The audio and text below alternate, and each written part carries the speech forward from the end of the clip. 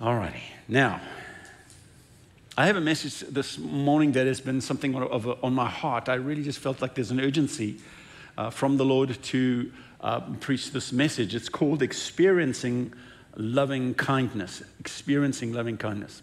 A.W. Tozer, in his book, The Pursuit of God, said, "What comes into your mind when you think about God is the most important thing about you." What comes into your mind when you think about God is the most important thing about us. Because what we think about God impacts not only our lives, but the lives of people around us. So much hurt can ensue from a devout heart with a misguided perception of God. So what you believe about God is the biggest issue that affects your entire worldview. Because zeal for God's house that's not tempered by wisdom can be hurtful. So Paul said a few places in the New Testament, zeal without knowledge is not good. He said zeal without a good purpose is unhelpful. So this idea of, it's like Wile E. Coyote who's chasing the Roadrunner, right? He straps a rocket to his back and then he's about to light the fuse. But when you light the fuse, you better be pointing in the right direction. Because if you light that fuse and you're pointing in the wrong direction, you take off. And this sense of, I'm going to have the zeal of God, well, you just make sure that you have a correct perception of who God is before you light that fuse. And I feel like that's what the Lord is trying to do. I want to start today by looking at the life of Hosea the prophet. Hosea lived in Israel during the time of Jeroboam. He was a contemporary of Isaiah. And up until that time in Israel, most of the revelation, or most of the way that people viewed God was through a lens of his righteousness or his holiness or his justice or his greatness, but not so much the perception about his love. And his love was always there, to be sure, and they talked about that. But Hosea begins this narrative or a perspective of God's heart and God's love that really expanded and challenged what was known. And Paul picks up on some of Hosea's findings in Romans chapter 9 when he quotes from Hosea. Basically, Hosea is this godly man whom God gives an assignment. And he says, I want you to go out and I want you to deliver this prophetic word to Israel. But in the process of doing that, I want you to go and find yourself a wife, a woman who is known to be kind of loose moral. She's that woman, that reputation. And I want you to marry her, and she's going to give you children. I want you to take an unfaithful wife, and she's going to bear children that were born in unfaithfulness. Not a great, yay, this is my calling. So he goes out and he marries her, and he courts her, and he commits himself to her in love, and they seem to be in love, and she seems to be responsive. And he's like, well, I think I've turned her around. She's connecting. And there start to be little whispers from his friends that I saw her coming out of a house where she shouldn't have been. And then I bumped into her. She was laughing with a group of men. And that was kind of strange in that kind of environment. And he's like, no, it's okay. He trusts her. And she gets pregnant. And the Lord tells him to name this child Jezreel. Because he said there was a great sin that Israel committed in the valley of Jezreel. And God says, I'm going to draw Israel back to the valley of Jezreel. I'm going to destroy her armies in that valley. So call your son Jezreel. It's a statement of judgment. And he was like, why did you call him Jezreel? Because God's going to get you, you ugly thing, right? That's kind of the mode. And stories persist. She weans that child and she's out again. And she gets pregnant. And there have been rumors. She's been inexplicably missing from home. She's offering strange excuses why she's late. There have always been rumors, of course, about her, but he brushes them aside. But now that she's pregnant, and he's a little disturbed. And so the Lord says, I want you to call this little girl Lo Ruhamah, which means not loved. I will not have mercy on her. I will not show her compassion. And so he goes ahead with the brutality of that name for a little girl. This is not loved. This child is not loved. I will not show her compassion. She shall not have my kindness. And it starts to spark the rumors about them in the community. Did you hear what he just called his daughter? She will have none of my compassion. What kind of a name is that? Do you think he knows about her? I told you we just have told him. They're the embarrassing family everybody's talking about. She gets pregnant a third time. There's more fights, more rumors, more unexplained absences. And the Lord says to him, Hosea, I want you to call this boy Lo Ami, which means not my people. This is not my flesh and blood.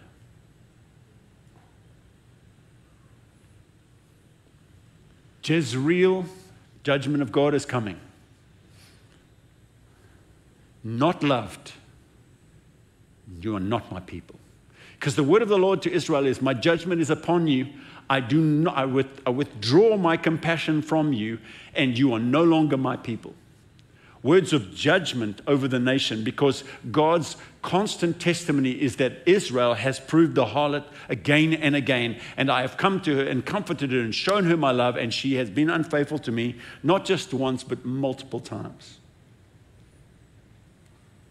Eventually, Gomer runs away from him and from her children, and she shacks up with another guy. And to add injury to insult, the Lord says to this prophet, I want you to go back and I want you to show your love once again to Gomer. I want you to bring her back. And so he goes to the man whom she is now in indentured slavery to. She's basically sold herself as his slave, and in order to survive and to earn money and to have the protection in that society. And the prophet goes and buys her back. And it's not an insignificant amount of money. Today's currency, it's probably about $150,000.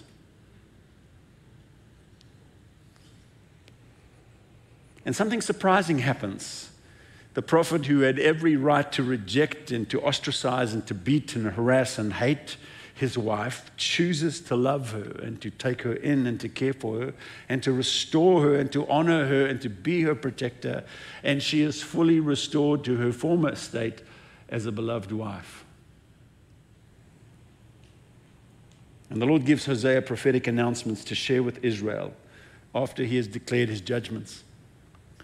After he said, you are not loved and you are not my people. So let me just read to you some of Hosea. Rebuke your mother, rebuke her. She is not my wife, and I'm not her husband. Let her remove the adulterous look from her face and the unfaithfulness from between her breasts, and I will not show my love to her children, because they are children of adultery. Their mother has been unfaithful and has conceived them in disgrace. She said, I'll go after my lovers, who will give me food and water and wool and linen, my olive oil and my drink. So I will punish her for the days she burned incense to the Baals. I'm skipping through some of the verses just for time's sake.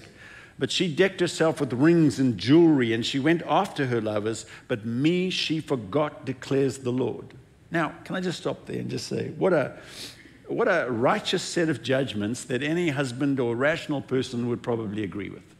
This woman has been just habitually unfaithful, deliberately, obviously unfaithful to him consistently.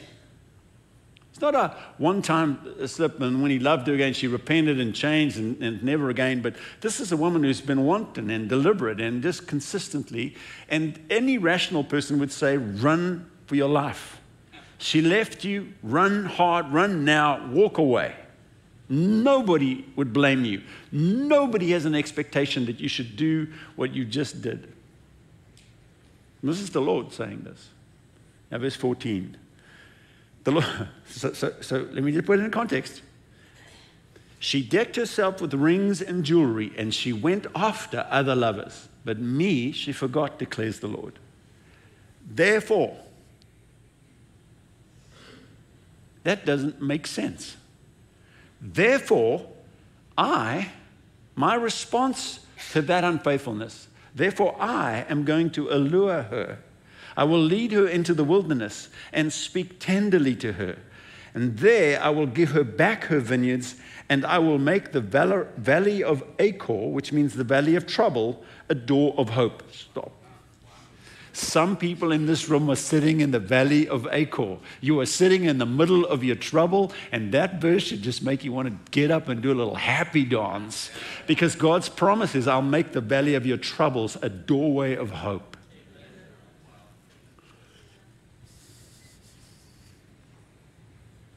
There she will respond.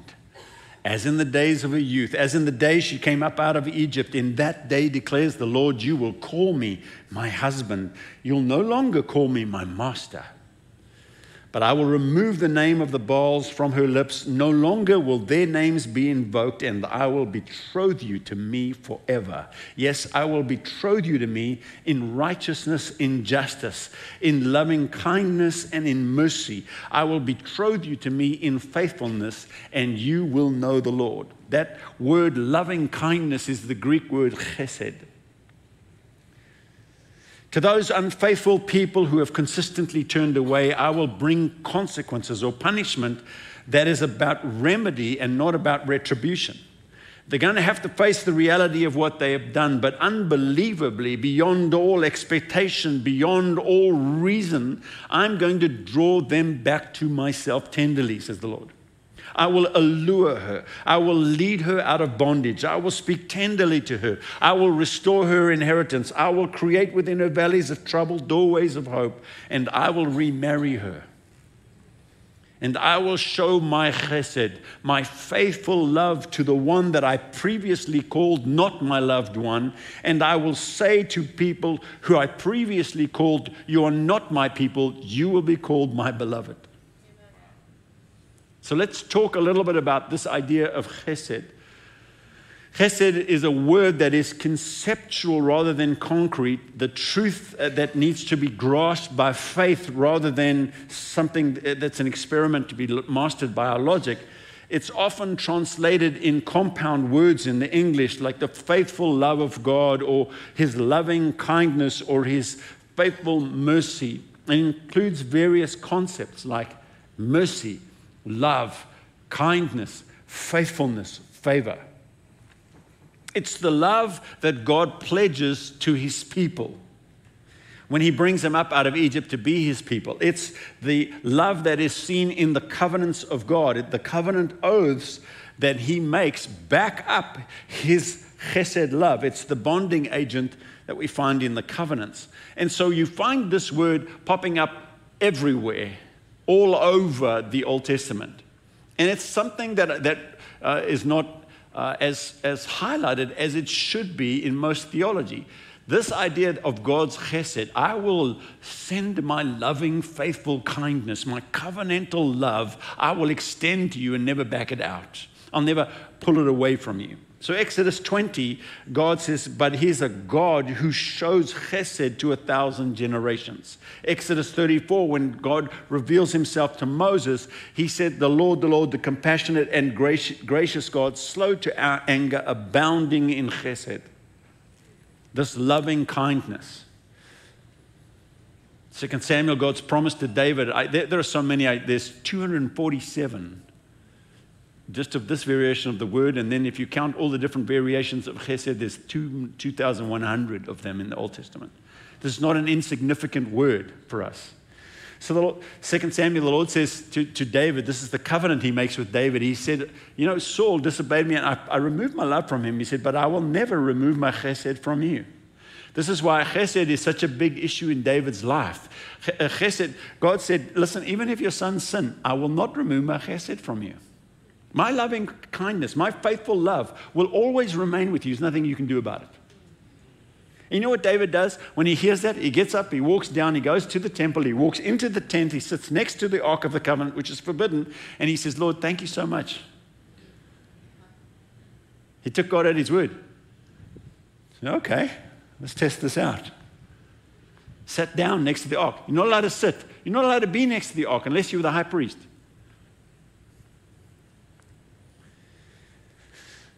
So you find this thing recurring. when Jehoshaphat is outnumbered by armies, he gets the singers. He says, stand up. He says, I want the praises to go. I want the people of the house of Judah, the praise. I want the singers to go ahead of us. And I want you to sing this song. We have about a 2-hour march to get to the battlefield because the Lord said the battle's not ours, it's his, but we have to show up. He said, so we had a 2-hour march, but I want you guys to sing. What song are we singing? I want you to sing this. Praise the Lord, for his chesed endures forever. The steadfast, unfailing, loving kindness of God endures forever. How long do you want us to sing it for? Just till we get there. By the time they got to the battlefield, that was ringing in their ears. The wheels on the bus go round and round. The dads on the bus say, zip it, zip it, zip it. After the 3rd hour, they sang, his chesed endures forever. When they dedicated the temple, you know what song they sang? Praise be to the Lord, because his chesed endures forever. So David, this is all over David. I'll just give you some of this. Psalm 5, because of your great love, I can come to you. Psalm 6, turn, Lord, deliver me, save me because of your unfailing love, all chesed. Psalm 17, show me the wonder of your great chesed. Psalm 23, surely your goodness and your chesed, your loving kindness are going to follow me all the days of my life. Psalm 27, remember, O Lord, your great mercy and love, your chesed, for they are from of old. Psalm 89, I will declare that your love stands firm forever, that you've established your faithfulness in the heavens itself. Another version said, I have said mercy shall be built up forever. Chesed. God created the earth because of chesed. God so loved the world that he gave his own son. The only reason the earth was created was so that God could have an expression for his chesed. So that when the scripture says the earth is founded on his chesed, the creation exists because of this. This is not some innocuous thing. This is not some side issue that God tries to muster up. This is who God is. This is the primary motivating factor of everything he does. This is the reason that moves God. God himself has no need for covenant. There is nothing that I bring to the covenant that I make with God that he couldn't immeasurably more achieve beyond all I could ask or imagine. He could achieve for himself. There's nothing that I bring that God has a need of. But God binds himself. He obligates himself within the terms of a covenant to me and to you. And you know why God did that? Not because he had a need to do that, but because his love, his chesed, drives him to that place. Moved by love for you. Moved by love for you, he sent his only son to die. Yeah, but you don't understand, Greg. I haven't lived the best life. While you were yet sinners, he sent his own son, moved by his loving kindness for you. It is the overarching, all-consuming beauty of who God is. God is love. Amen. I'm just going to keep saying a few things because I think some of you, I just feel like the Lord said, just talk about this because he's going to just drop it into some people's hearts. And if it just happens to one person today that you get this, it's been worth it. Chesed is the kind of love that sets off a chain reaction. This is the expectation. It makes an impact in somebody's life. When you're touched by chesed, it inevitably is going to compound. It's like waves of consequential exposure and impact that chesed makes. It hits a life and transforms it. And everybody that life hits, that transforms them. You receive, freely you've received, now freely go and give, Jesus said. It's this understanding of when you've experienced it, you turn around and you give it away. It's like dominoes. You start the one and it impacts and just runs. Micah said, he has shown you, O man, what is good and what the Lord requires of you to do justly, to love chesed, and to walk humbly with your God. 1 John 4 says, 4:19 says, we love him because he first loved us. Chesed is expansive. It pushes past boundaries and it expands beyond normally accepted things, and it's not reasonable in its response to its actions. It goes the extra mile, beyond the necessary, past obligation. More than just the right thing. It's unreasonably persistent. It's amazingly good. It's past expectation. Lasts longer than anybody thinks it should. Jesus said, if somebody hits you in the face, turn the other cheek to them. If somebody can command you to walk with them a mile, walk with them 2 miles. Chesed. There's a love that goes beyond what is reasonable, what is normally accepted, what is astonishing, actually. Chesed becomes inclusive. It breaks boundaries, and it's inclusive of other people who we don't quite think should be inclusive of. Jesus had a house in Capernaum, and he goes to Capernaum, and the elders of the Jews come to him there, and they say there's a centurion who has a servant, and this centurion has built a synagogue here, and he's really poured out, he's given of his own resources, and this is a good man. He deserves, Jesus, this guy deserves you to help him. Can you just heal his servant? He deserves this. And then when Jesus says to Zacchaeus, hey, I need to come to your house for lunch, go, hang on now. You could show love to that guy because that's reasonable. He deserves it. But to show love to this guy?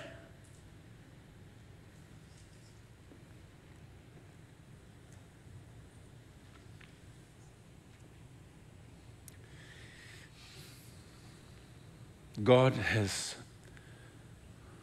wired the universe. It moves. It is moved. It changes. It desires for your heart to connect with His. God has wired Himself. He is love. He has loving kindness. It is obsessive. It is beyond what is expected. It is passionate. It endures forever. There's a psalm that says, God has set His chesed as high as the heavens are above the earth. So great is His chesed. He has established that in such quantities and such dimensions that they're unbelievable. He has built up His chesed higher than you can see and for longer than you can imagine. It lasts forever. God has wired this in. His chesed is new every morning. We say His mercies, but the word is chesed. It means this morning when you woke up, God extended another massive dose higher than the skies, wider than you can conceive. Today, He said, well, why don't you try this? You go, but God, that person doesn't deserve it. God does not act towards you according to the ways that you deserve. God acts towards you and towards me in accordance with His nature. This is such good news. Such good news, because if you understand His chesed, you go, I did not earn this, and I don't deserve this, but I can drink deep of this love. And if you do, it'll not only transform your life, but impact everybody around you.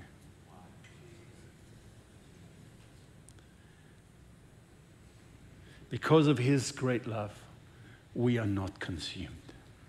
For His chesed is new every morning. Great is His faithfulness.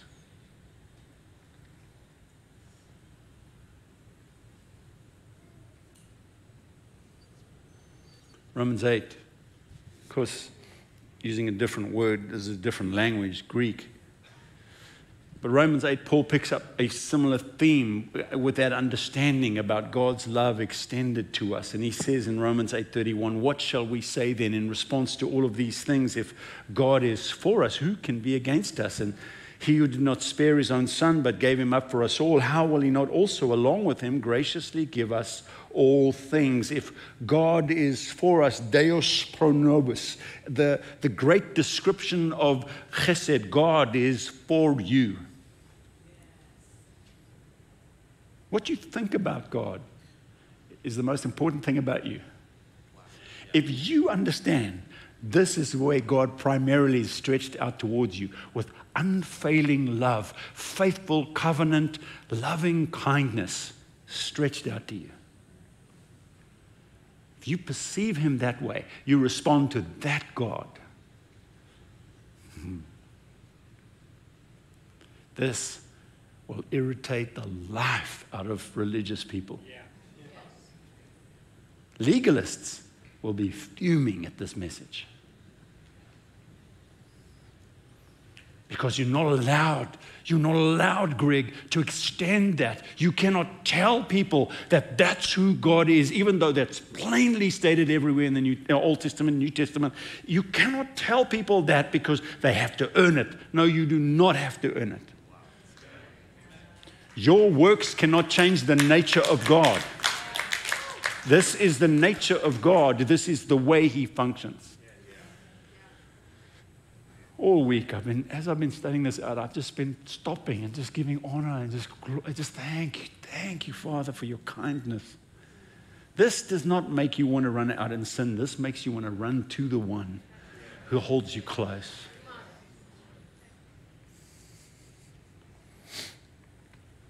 The whole earth is full of this. Who shall separate us from the love of Christ? Listen to this. Shall trouble, hardship, persecution, famine, nakedness, danger, sword. For your sake we face death all day long. No, in all of these things, we are more than conquerors through him who loved us. For I am convinced that neither life nor death, neither angel nor demon, present or future, or any powers, nor height nor depth, anything else in all of creation will be able to separate us from the love of God that is in Christ Jesus. There is nothing that exists anywhere in heaven or on earth that ever will exist in heaven or on earth. There is nothing anywhere at any time that has the power to separate you from the chesed love of God.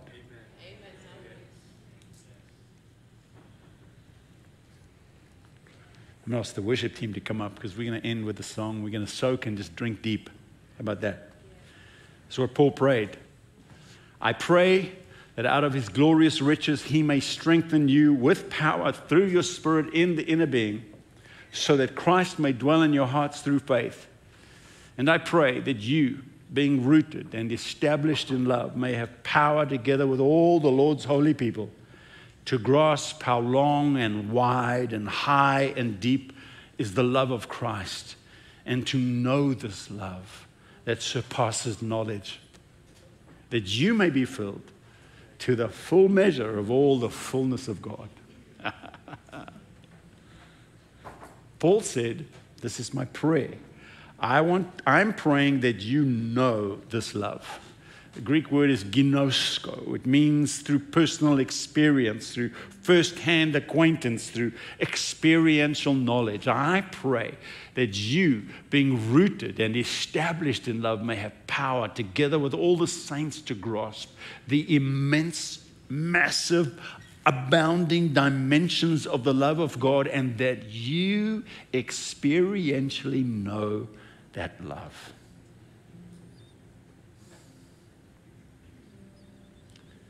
I hope today that for every person who had condemnation on you when you came in, that it has been broken. I hope today that every person who's suffering under the lies of rejection, that you've heard the outright laughter of God against that lie. I hope that there are people sitting here who have considered the fact that you've messed up and you've thought that your actions have made a worse mess of your life than the love of God could repair. And I hope that God has changed you. Nobody here is suggesting that in the face of this kind of love, we should run out and be stupid. Not at all. What I am suggesting is in the face of the revelation of this kind of love, that you come running to him. That you throw away all the junk and all the history and all the past mistakes, and you come running to this King and go, Lord, you can have it all.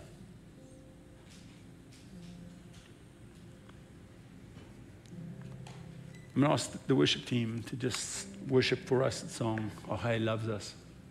And I'm going to invite you to just take a moment. You can sing along with, or you could just sit quietly and drink deep. But I want you to focus on the Lord and say, Lord, I want to know this love. Because that's the apostolic heart of God. I want you to know this love that surpasses understanding. This love is so big you can't even understand it. But I want you to experience it anyway, Paul says.